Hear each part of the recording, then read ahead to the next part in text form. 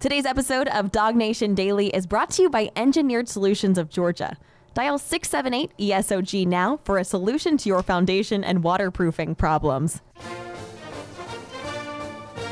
Presented by DogNation.com. This is Dog Nation Daily, the daily podcast for Georgia Bulldogs fans. Here's your host, Brandon Adams. So I was thinking about something. You know, a few years ago, I think that college football, the conversation was a lot different than it is now. I'm going to give you an example of that.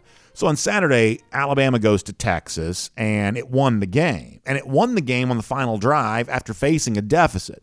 Now, I believe that years ago, that game would have been covered much differently. I believe that people would have treated that like a great Alabama performance. Ooh, they're playing against mighty Texas.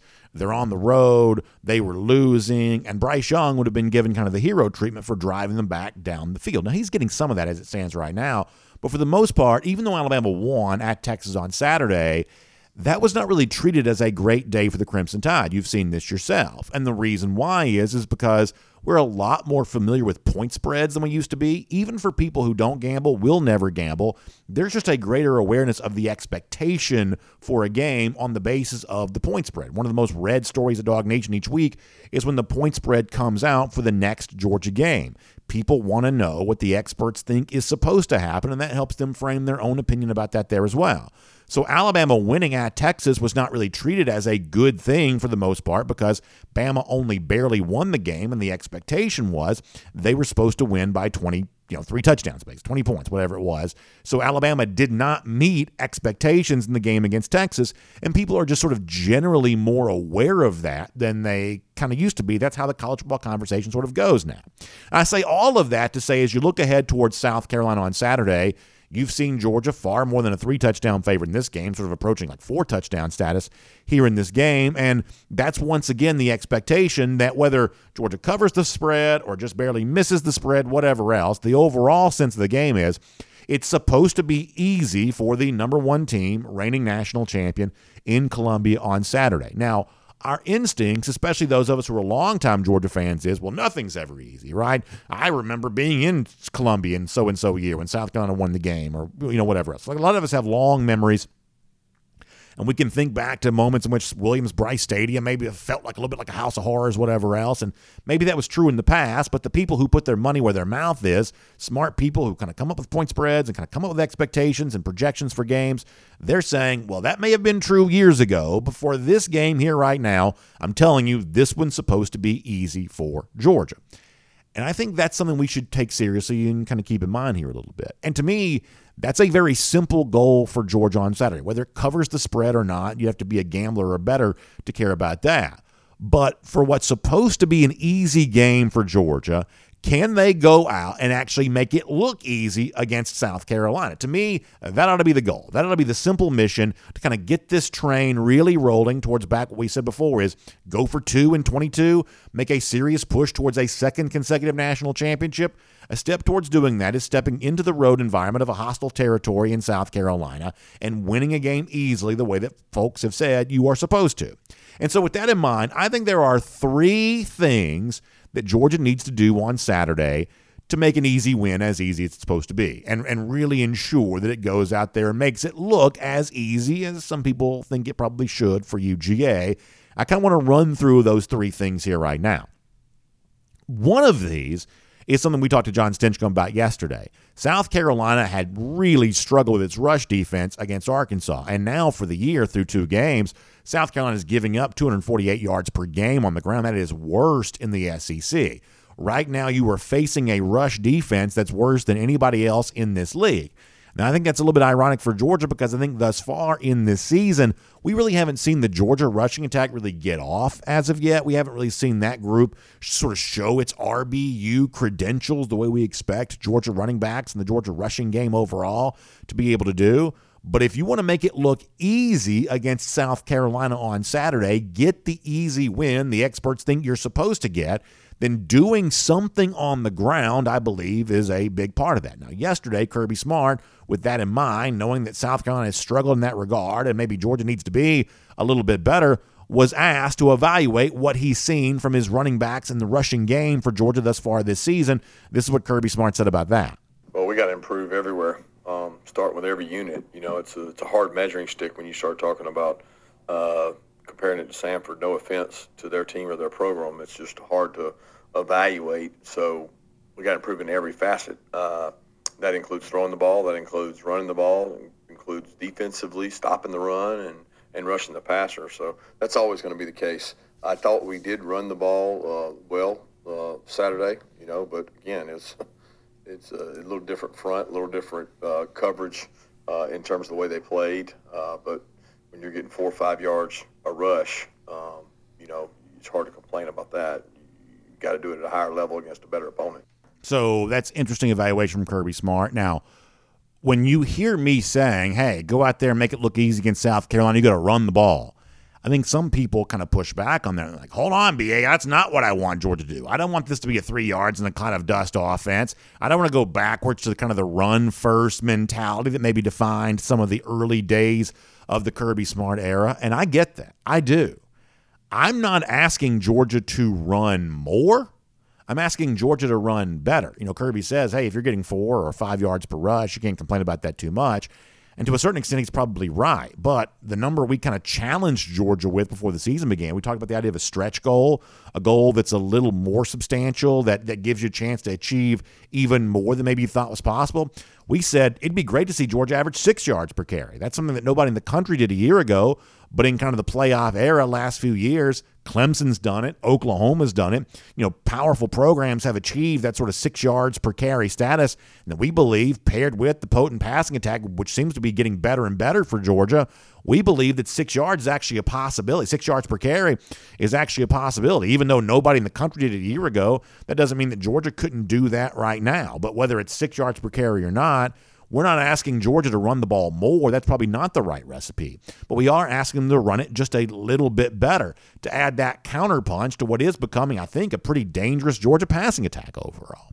And then along those lines, it sort of leads us to the next thing, that if we say if step one towards getting an easy win against South Carolina on Saturday is just running the ball better when Georgia chooses to rush it, it also came up, well, maybe that's the elixir for the issues in the red zone. Georgia on Saturday against Samford, lowly opponent as it is, was kind of back scuffling in the red zone again, settling for field goals when touchdowns were there to be had. And so Kirby was asked, hey, is running the ball better also a way to get more red zone success and convert more of those red zone trips into touchdowns? And Smart sort of pushed back on that a little bit. Let me let you hear more from Kirby on a similar topic. I think you got to have a run game to win tight ball games, to be a good physical team. And there's not a lack of confidence in our run game for me. I think people look at statistics, and that's all they look at. I look at it as what have we asked our guys to do. And there's a lot of things, no offense, that you guys don't understand about football. When you talk about passing and yardage, I would say probably 30 to 40% of the plays you're calling a pass or yardage is a run play. And they could be very successful run plays. The question is, are they more successful as a run play, or are they more successful when we decide to throw the ball out of that run play? So the evaluation for us is those plays are running plays. And a lot of times we put them in rushing yardage because they're actually replacing rushing yardage. I know that's really complicated, but that's the way we look at it. So we're not evaluating it just alone on how many times we rush the ball. I'm honestly not sure what Kirby Smart's even trying to say there, to be completely honest with you. I don't know that making things more complicated than they need to be necessarily makes you smarter, but I'm sure Smart knows what he's talking about there. I just don't personally know what he's saying. However, I also believe that running the ball down the red zone is not necessarily the solution here, that I want to see Georgia run it better, but when the field gets smaller, when the defense gets closer to the line of scrimmage, I'm not quite so sure running the ball there is what makes some sense. In fact, when we've seen Georgia drives kind of stall out, I would say it's too many run calls down near the red zone, certainly near the goal line. Oftentimes, I would believe that's the culprit for when Georgia maybe doesn't have the red zone success it wants to have. That's what I would probably say to all of that. I think the red zone area inside that 20 is actually a place to be more aggressive with your play calling. And that's one of the things that I think resulted in so many touchdowns against Oregon is as Georgia got closer to the end zone, the play calling was really aggressive and they were dialing up some creative things. And so if you want to make it easy against South Carolina on Saturday, don't settle for running plays in the red zone. Call your best plays. Get Brock Bowers involved. Get Darnell Washington involved. Throw the ball to Kenny McIntosh out of the backfield. Be as creative and as aggressive as possible. possible when you are right there in those situations in which a great play call can be the result of a touchdown. Go ahead and do that right there. So I would say that's the next step in all of this, that if you're trying to make an easy game against South Carolina into the easy win it's supposed to be, take advantage of your red zone opportunities. We've certainly talked plenty about that over the course of the last couple of days. Then finally, there's this on the other side of the ball. Obviously, we know a lot now about Spencer Rattler, former Oklahoma quarterback here at South Carolina. I think he's been okay through 2 games for the Gamecocks. But the truth is, prior to Rattler getting here last year, the South Carolina passing attack, actually a few times against Georgia and Athens last year, had some success. You remember Josh Fan, receiver out of Tucker? He was here and had some pretty big passing plays that day for the Gamecocks. And so all of a sudden now you're in their stadium. All of a sudden now you're in a situation where a big reception gets that crowd involved and gets them making noise. And for a young defense, youngish, somewhat still inexperienced defense, maybe somewhat susceptible or vulnerable to the idea of a big play, even though they haven't really been hit on too many of those as of yet.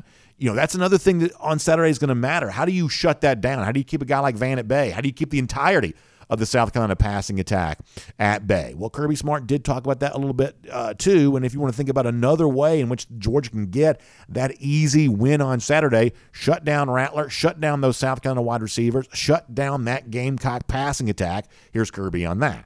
Well, they got a great receiving corps. They got really good wideouts, fast wideouts. Guys we struggled with last year. They've got quarterbacks got an elite ability to throw the deep ball. He can throw the ball over 70 yards, stretch the field, and he's an athlete. So when you start talking about, like we played against Bo, we know Bo can throw the ball. Bo can scramble. He's a guy that can move around. You got to be disciplined. You're going to have probably 5 to 6 snaps a game where you've got to use scramble rules. You got to plaster, take shots down the field. You got to win 50-50 balls. That doesn't change based on who we play. I mean, everybody we play, especially in the SEC, is going to be challenging us down the field, and you got to be able to win those one-on-one matchups. They've got really talented guys to do that with.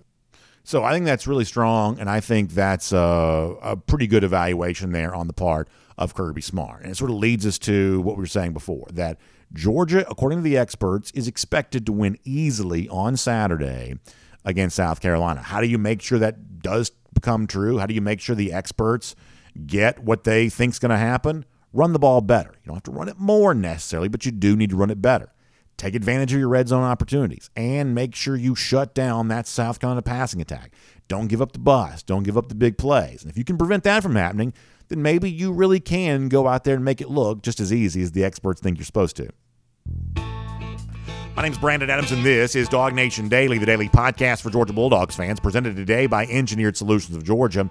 We're happy to have you with us no matter how you get to us today, live on video, 10 a.m., Facebook, YouTube, Twitter, Twitch, on the radio at noon, on Athens Sports Radio 960 The Ref, and we are available as a podcast wherever you find them, including the world-famous DogNation.com. Happy to have you with us. And by the way, great news yesterday, the Apple Podcast Player is back working again. Apple's actually, I think, been actually pretty helpful with this.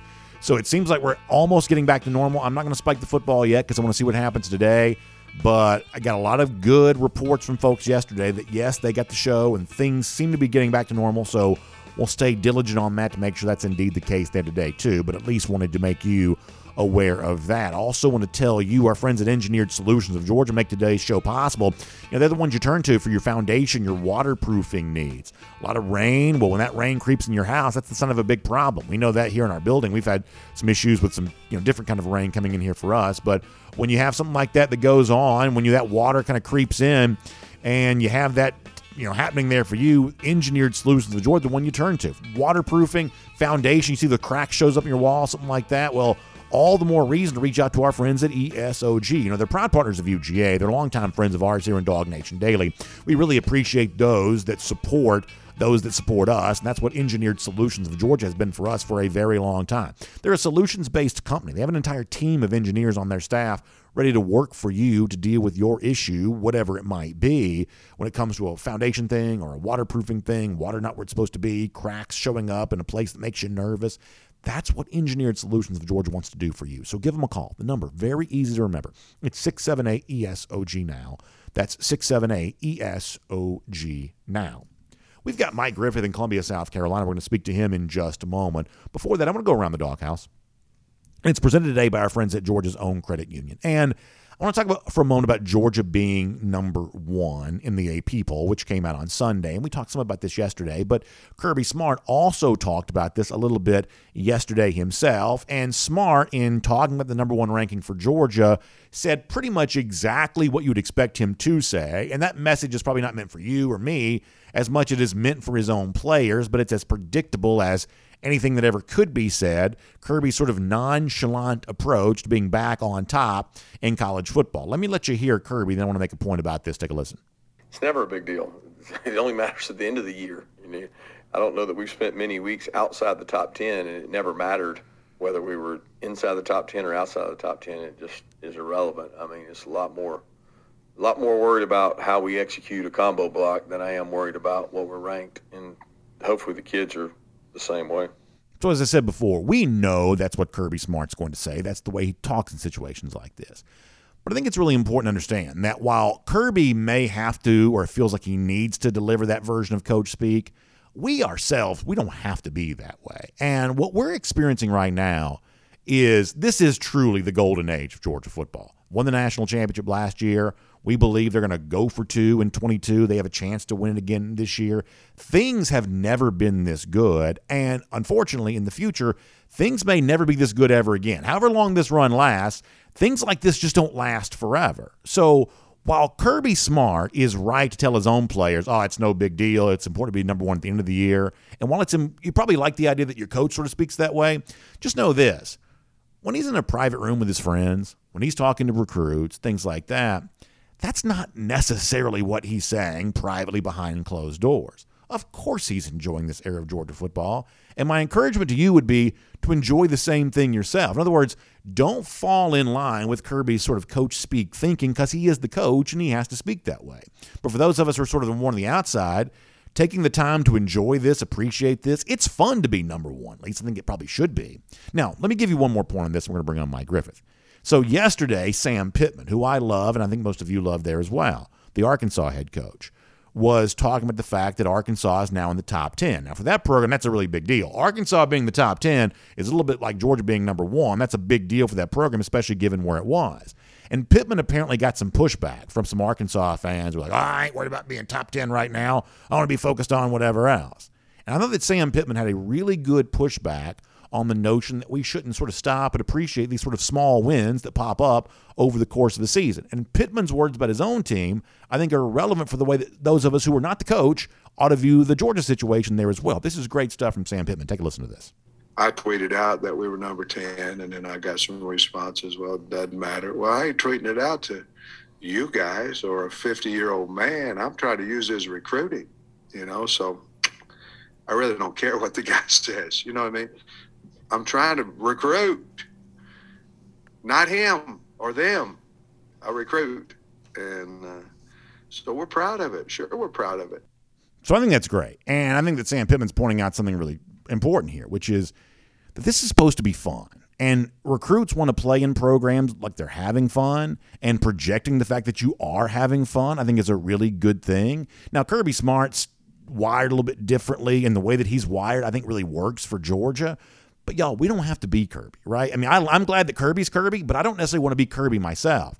I do want to stop and smell the roses. I do want to say, you know what, it's actually kind of cool that Georgia, the team that I cover, the team that I cheer for, is going into Columbia as number 1 there on Saturday. And, yeah, it's way more important to be there at the end of the year, but taking time to appreciate it in September doesn't make it less likely to happen come January. It just doesn't. And so Sam Pittman's words here, one of the reasons why I like Pittman is because I think he brings an important dose of perspective to the sport. So keep that in mind. Stop, smell the roses. Enjoy the fact this team really might go for 2 in 22. Take time to appreciate that and take Sam Pittman's words seriously.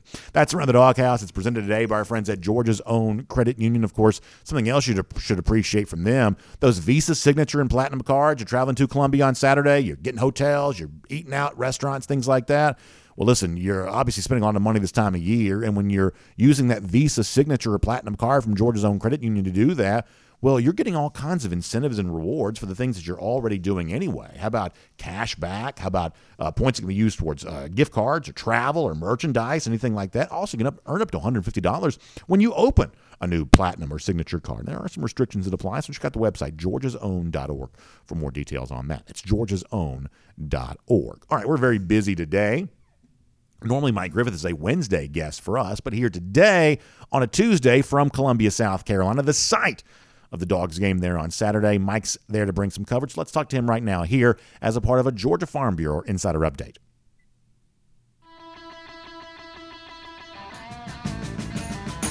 From Athens and across the SEC or wherever the recruiting trail may lead, here's a DogNation.com insider. If you're watching on video, you see Mike there on your screen with Williams-Brice Stadium behind him. It looms large, and I think it's a very, very imposing venue. I have respect for that South Carolina crowd.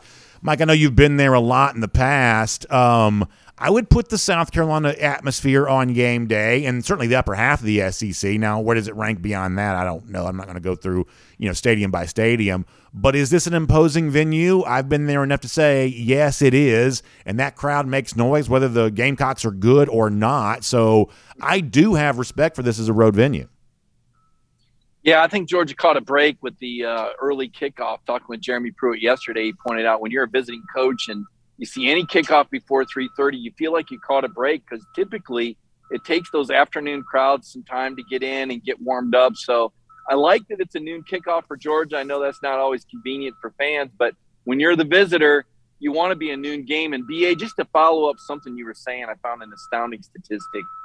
Between 1980 and when Georgia won the national championship in 2016, when Kirby Smart was hired, Georgia was ranked number 1 or 2 10 times, 10 weeks, right?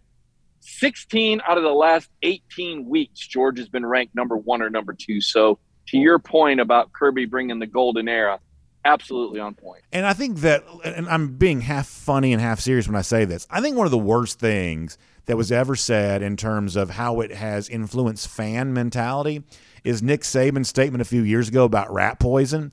And, and for people who are not aware, that was his thing of, well, if you give too many compliments, that's rat poison, has the potential of killing your team. And I sort of get where he's coming from, and I guess in a certain sort of like manner of thinking that might be true. But I think in the aftermath of that, it's like people have taken it almost too far where they don't want to hear anything good about their team, and they want to kind of conjure up this notion of everybody's out to get you all the time. But for a team like Georgia, that's just no longer going to be the way things are. Georgia doesn't have the freedom of really sneaking up on anybody anymore. That for a team like Georgia that has been dominant through 2 weeks, even if one of those was an FCS foe, when you compare that to what's happening around the rest of college football, well, who else are you going to put at number 1? It probably should have been the reigning national champs who were there to begin with anyway. It certainly should have been unanimous that they were number 3. So I think that embracing that, being okay with that, and yeah, if you lose, it's going to be disappointing eventually, but that's going to be true for fans no matter what. That, this notion of, you got to avoid rat poison at all costs. Honestly, I've tried some rat poison. It actually doesn't taste quite so bad. No, you're right. And it's funny the way coaches are. If you say really good things about their team, then you're giving them rat poison. And if you're critical, they get all defensive. It's like they're the only ones that are allowed to be critical. And Kirby picks his spot. Obviously, we've talked about how he uses the media to get his message across to players, the way he yells at certain players when the media is present, or, some of the things that he says. He's more worried about the combo block than he is being ranked number 1. And to your point, being ranked number 1 absolutely helps on the recruiting trail. Having the number 2 passing game in the country absolutely helps him change the narrative about the pass game. Perhaps they can land a receiver with Brian McClendon. I know he struggled so far with that.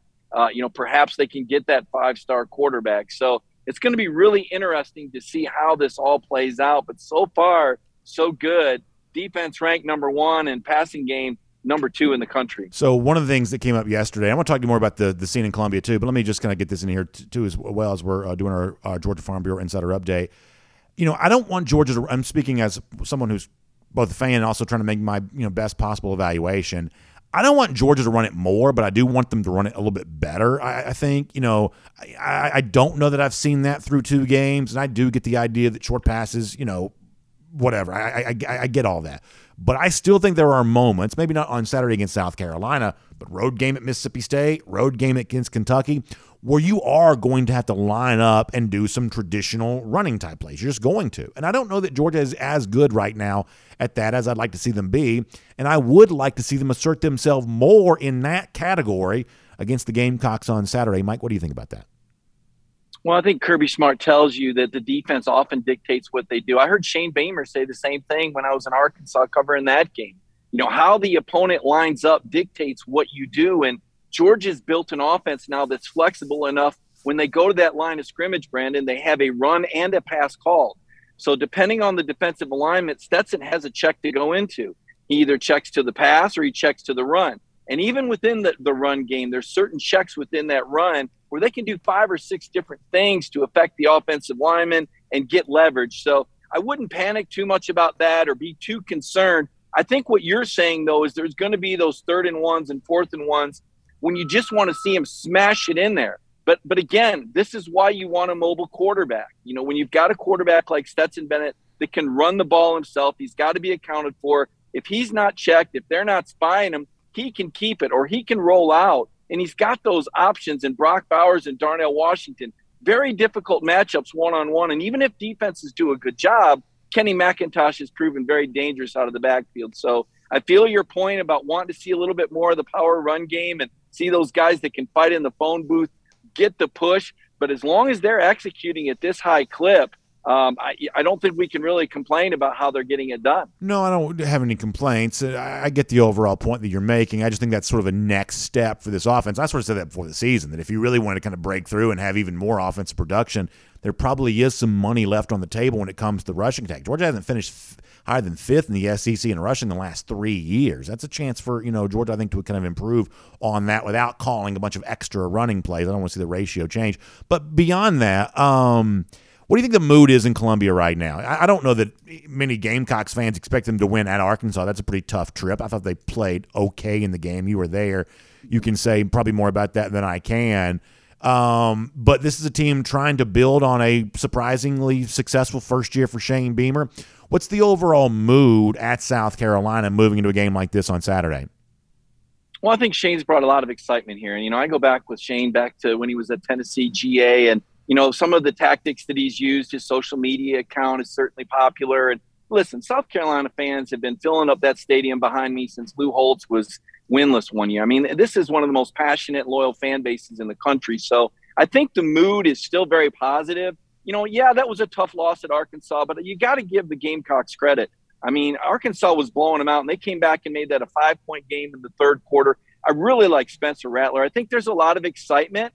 And I know that there's going to be some people on the fence here, just like everywhere else. But at the very least, that's a good locker room. I think Shane has really raised the level of happiness among those players. I think that says a lot. This is a tough draw for Carolina to get Georgia this early in the year, coming off a physical game like they did at Arkansas. But I think the mood here is good. But again, this is a very loyal fan base. Even when things haven't gone well, these fans fill up the stadium. But right now, I think there's some optimism. They want to see Shane build on that 7-6 year. I don't think anybody expected that last year.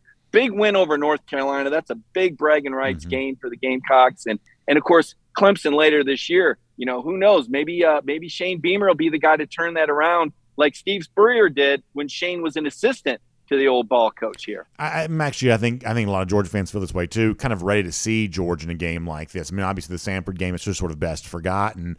SEC on the road, especially for the Georgia fan who feels like he's got the kind of team that can weather a storm like this.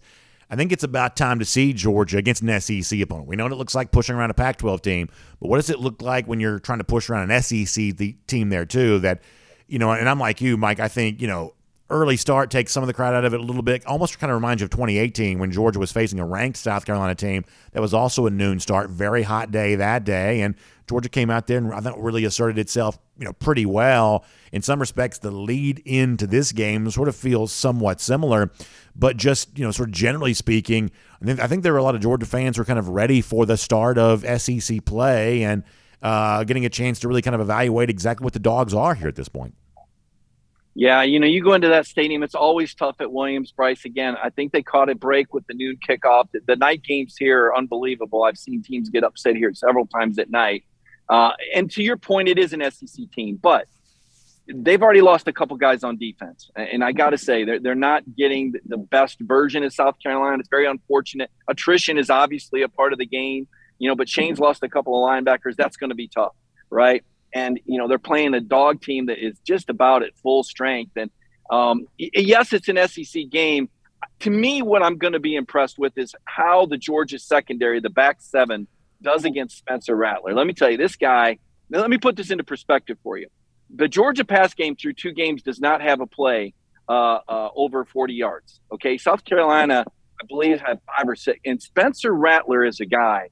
This kid has a cannon. He's accurate. He gets through his reads. I mean, you just watch him, and you will see why he was a 5-star, and you will see why NFL scouts are intrigued. I mean, he was the best player in Razorback Stadium. Now, he didn't have the best statistics.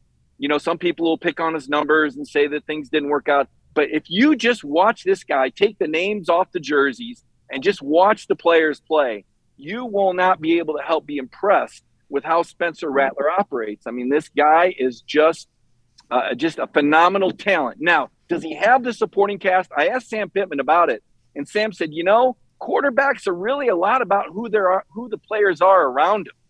The players around the quarterback have a lot to do with how successful they are. Carolina does have some really good receivers. You mentioned the dangerous receivers. You mentioned Josh Vann a moment ago. This Wells kid, this Juice Wells kid, this transfer, he leads the SEC. He was running open a couple times, and Spencer missed him, right, because the Hogs were getting to him. It's going to be interesting to see, how does Georgia go after Spencer Rattler? Do you bring the pressure to try to reduce the amount of time, or you play coverage and make sure those Gamecock receivers aren't running wild behind you? Because if they get up in this stadium or they keep it close, even with it being a noon game, things will go bonkers here. And that's Carolina's chance for the upset. Big plays early off the arm of Spencer Rattler. I want to give you a chance at a final thought here in a moment. Let me remind folks, though, this is our Insider Update presented by our friends at Georgia Farm Bureau. And, of course, Georgia Farm Bureau living, working, doing life right here in communities just like yours and mine across our great state of Georgia. That means they want to take care of you as well when it comes to your auto insurance needs, your home insurance needs. That is what Georgia Farm Bureau wants to do for you. Friendly folks, you reach out to them and speak to them on the phone or talk to them, and they're going to provide you a lot of great options there on that. Obviously, they've been great advocates for our agriculture and farming community here in our state for a long time, and they want to step up and support you there as well. Georgia Farm Bureau, always the home team. So find out more about them, gfbinsurance.com. That's gfbinsurance.com, and they'll have you covered on all of that today. Mike, any final thought? Anything we want to cover here? I know South Carolina also pretty successful, kind of the Beamer ball style special teams, blocked a couple of punts against Georgia State. What else do you want to make these Georgia fans aware of about these Gamecocks before we say goodbye to you from Columbia? That's a good last question, Brandon. Well, I'm going to be going to their media day here in a little bit. I'm going to interview the players. I'm going to see Shane. And I hope to see Freddie Kitchens. Okay. Freddie Kitchens is a quarterback that I covered a long time ago at Alabama. He's a former Cleveland Browns head coach. That's right. And guess who he was in charge of? Todd Monken.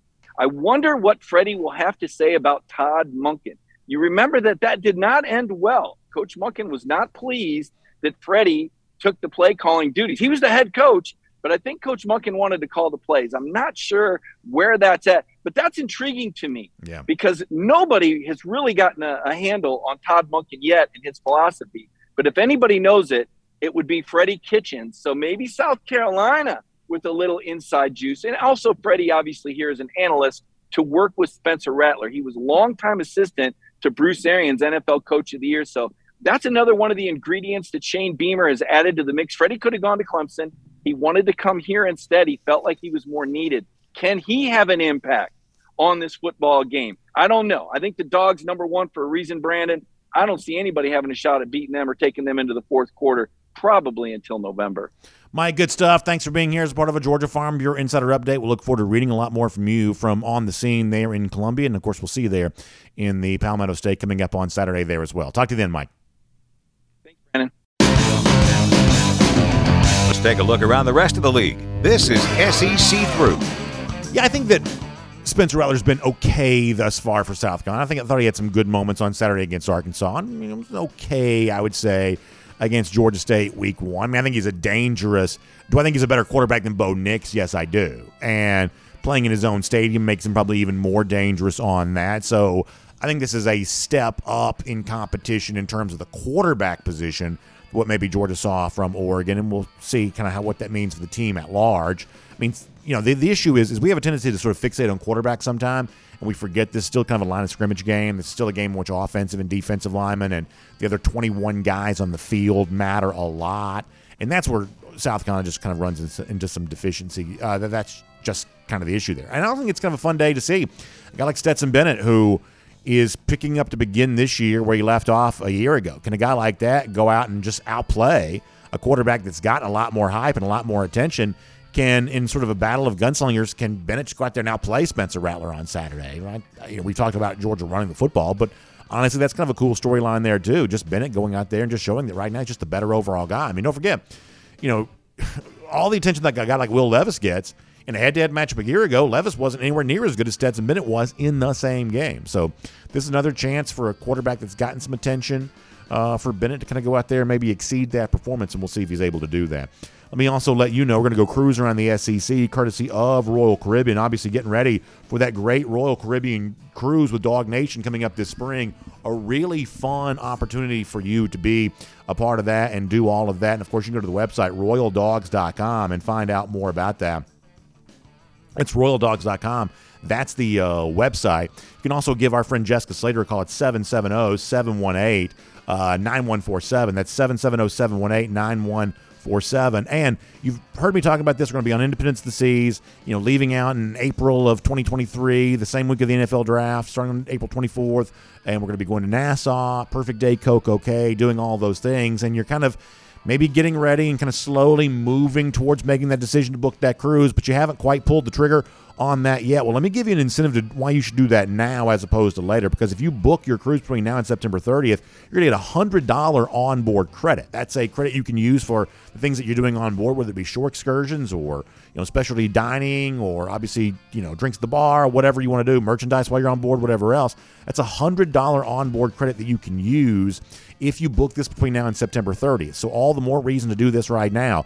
And if you're not quite so sure about all this yet, just go to the website, royaldogs.com, or just give Jessica a call and just talk to her about it. It's one of those things where you may just have some questions like, I've never been on a cruise before, or I haven't been on a cruise in a long time, or how much fun is it going to be on a cruise with BA and the rest of the folks from Dog Nation? If you've just got questions, just call Jessica on that and just talk about it, or visit the website to learn more about it. But if you're getting close to making that decision, do it between now and September 30th to take advantage of that great $100 onboard credit offer from our friends at Royal Caribbean. It's going to be a great time. And also go ahead and book some other Royal Caribbean cruise vacations too, because whether it be late fall, holiday season, early 2023, this is a great time to be doing all of that. All right, let's bounce through a couple of SEC news nuggets here as we're cruising around the SEC courtesy of Royal Caribbean.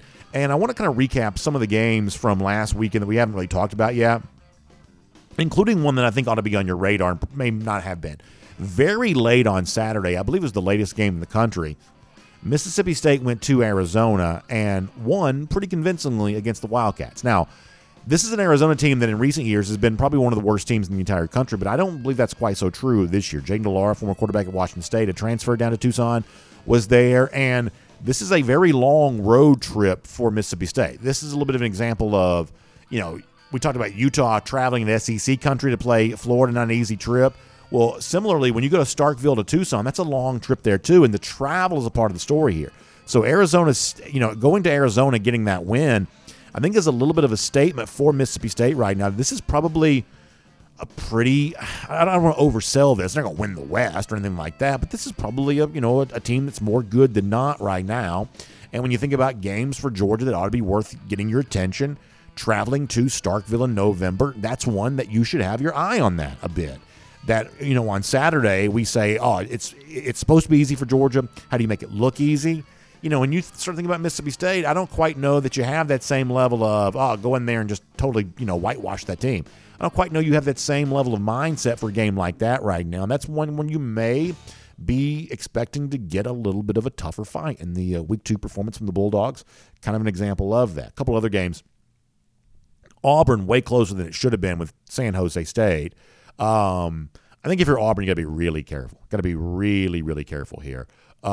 This is a team that we said, okay, relatively high talent level, but kind of above that sort of 50% line when it comes to the blue chip ratio.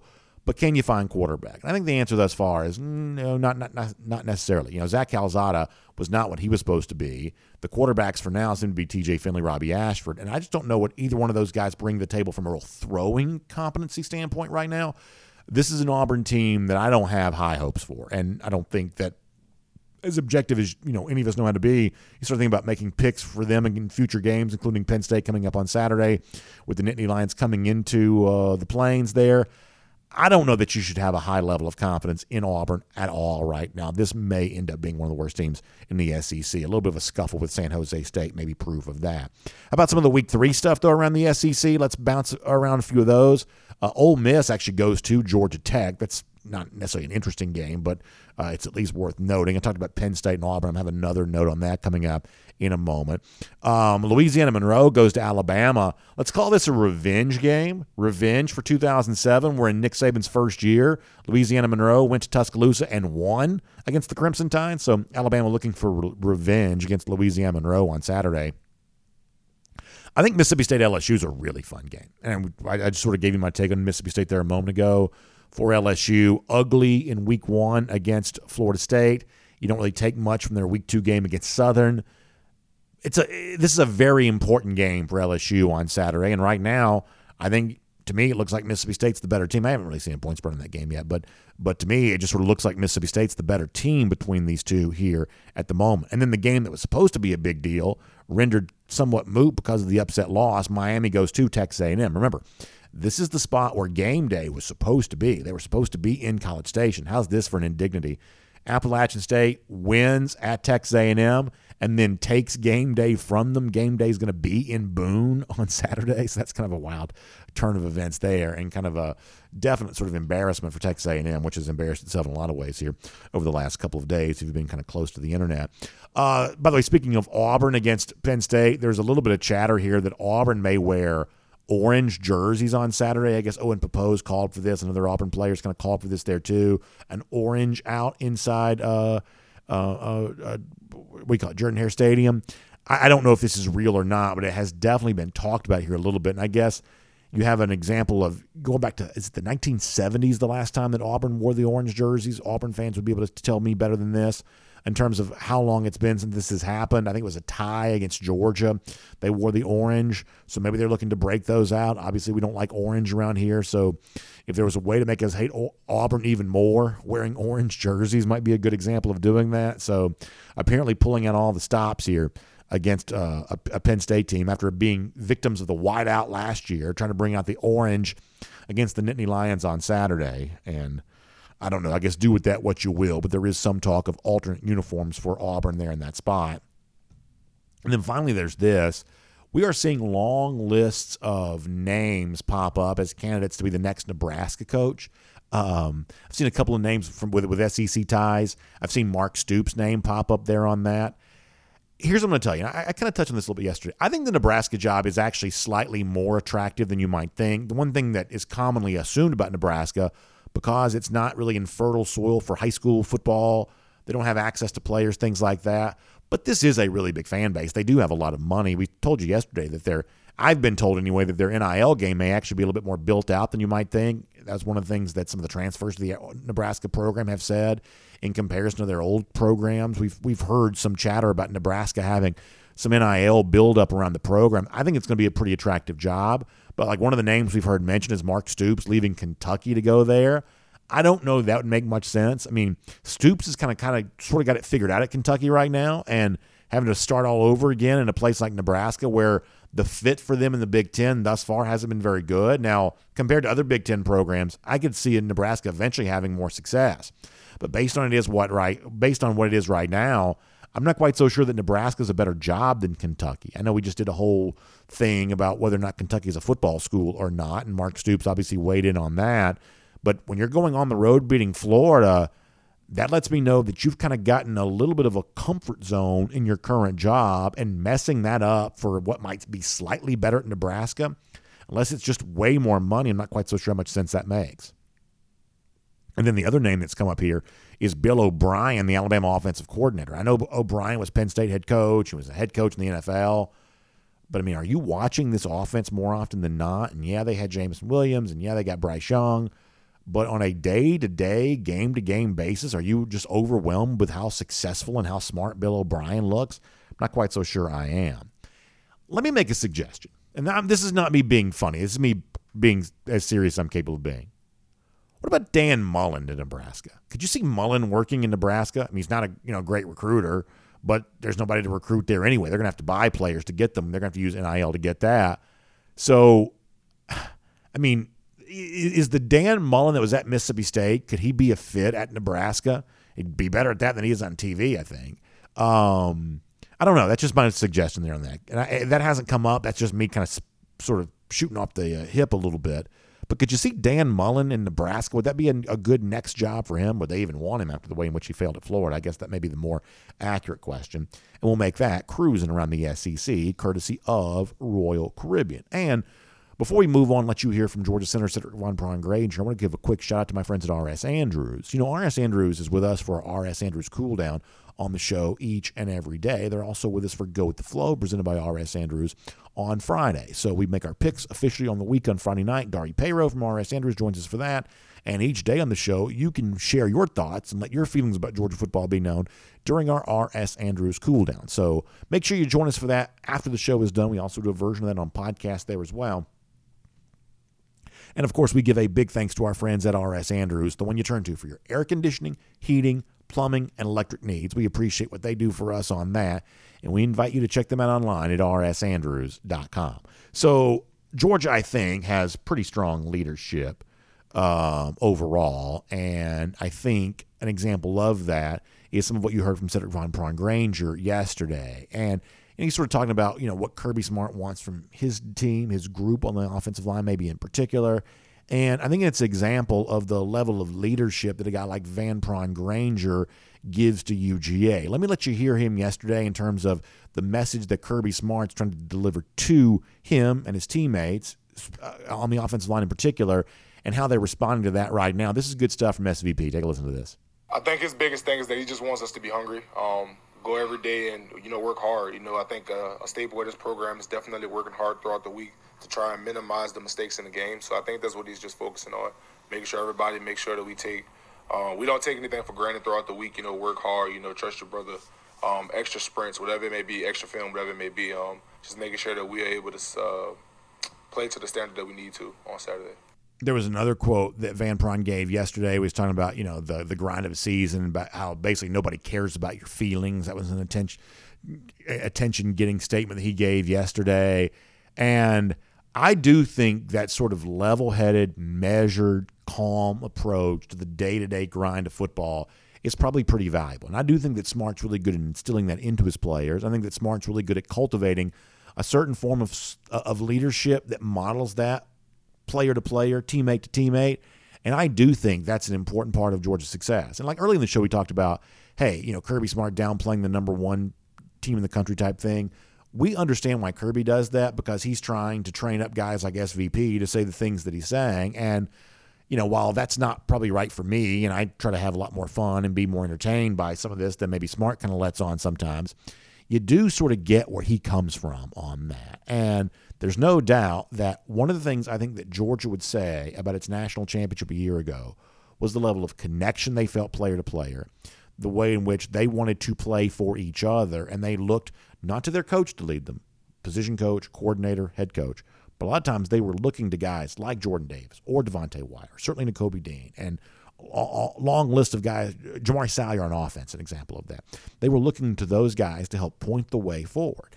And that you can't have a championship without guys like that. This is not fantasy football.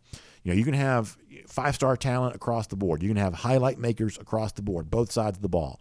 But if you don't have that leadership, if you don't have those guys that become the glue that hold it all together, eventually you're just going to fall apart under the weight and the pressure of the day-to-day grind that is the season. And Saturday is really a good example of that. This can be a tough road environment if you let it become it.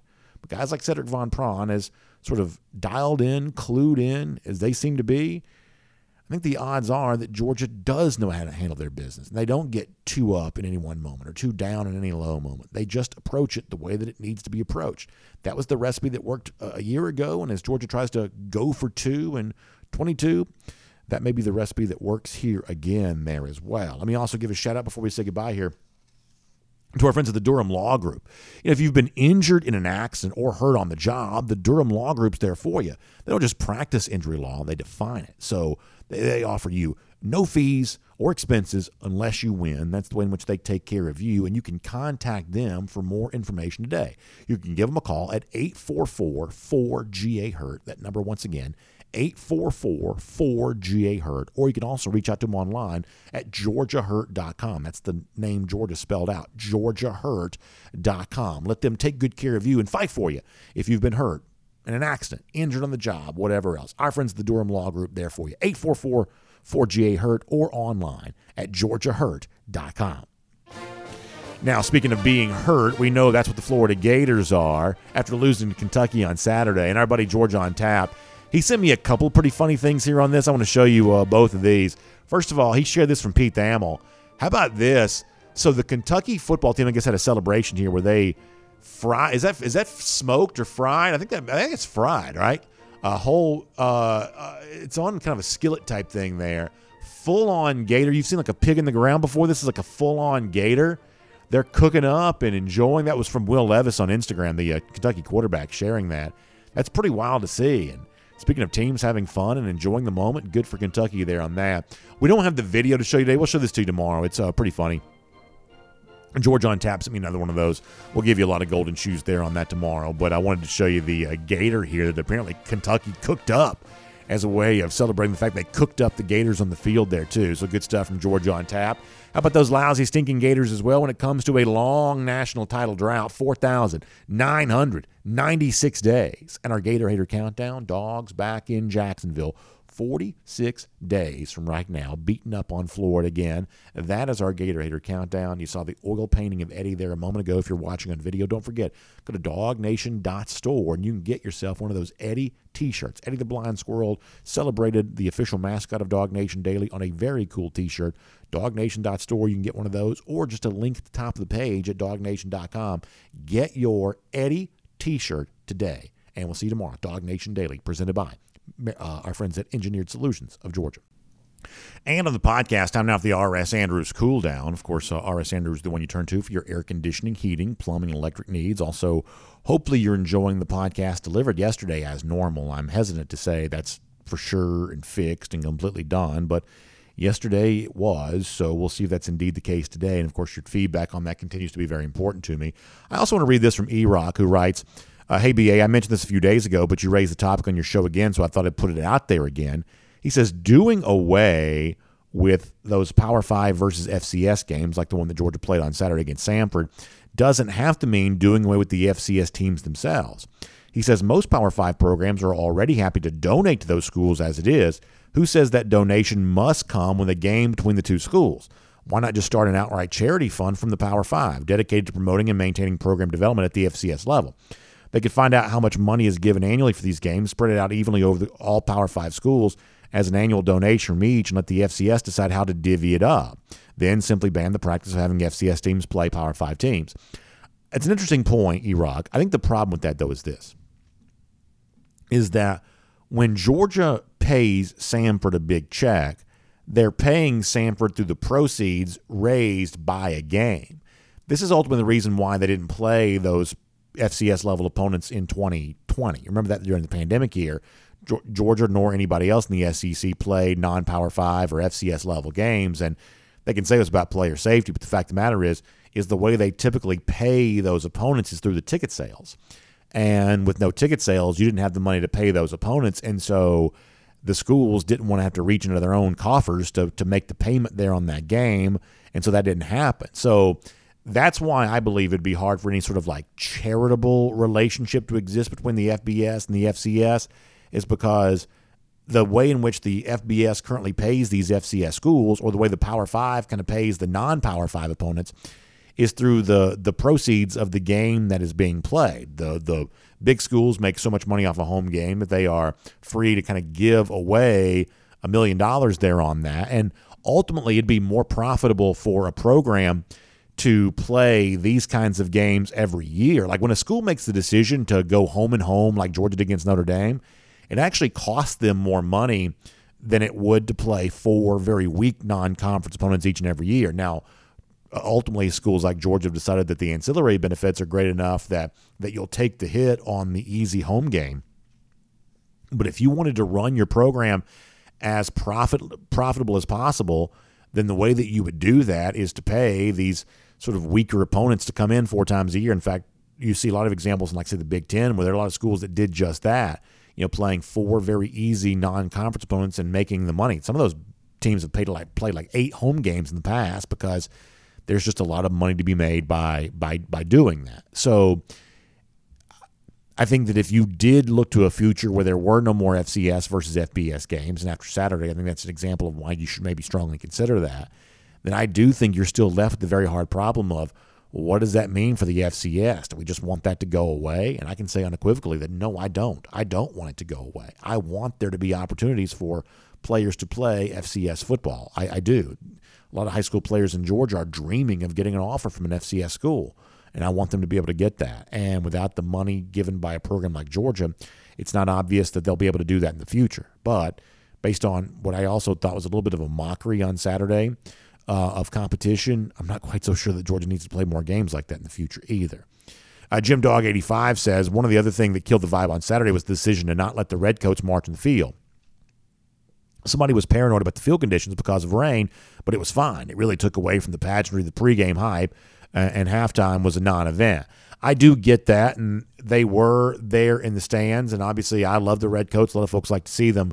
I think the grass is more delicate than you think. And it's one of those things that sometimes you have to actually be on the field to see just how beaten up some grass is. Especially if you go to like a cold weather NFL stadium in the wintertime, like when you look down in the field, you're left to conclude, wow, there really isn't just very much grass left here at all. It dies and it disappears, rain, snow, things like that just wreaks havoc on that grass. And a bunch of folks marching on the grass prior to the game is potentially more damaging than you might think. When the threat of rain, they're going to not do that. And from where we're all sitting, well, grass looks fine. It's certainly not raining here right now, but these decisions, when you're involving several hundred band members, had to be made, well in advance, and they are going to err on the side of safety. But I don't mean safety in terms of somebody getting hurt. I mean, caution, I guess is the better word. They're going to err on the side of caution on that. But I do understand where you're coming from. Their presence was missed on Saturday, especially during the pregame festivities when you kind of run through and do a lot of that kind of stuff.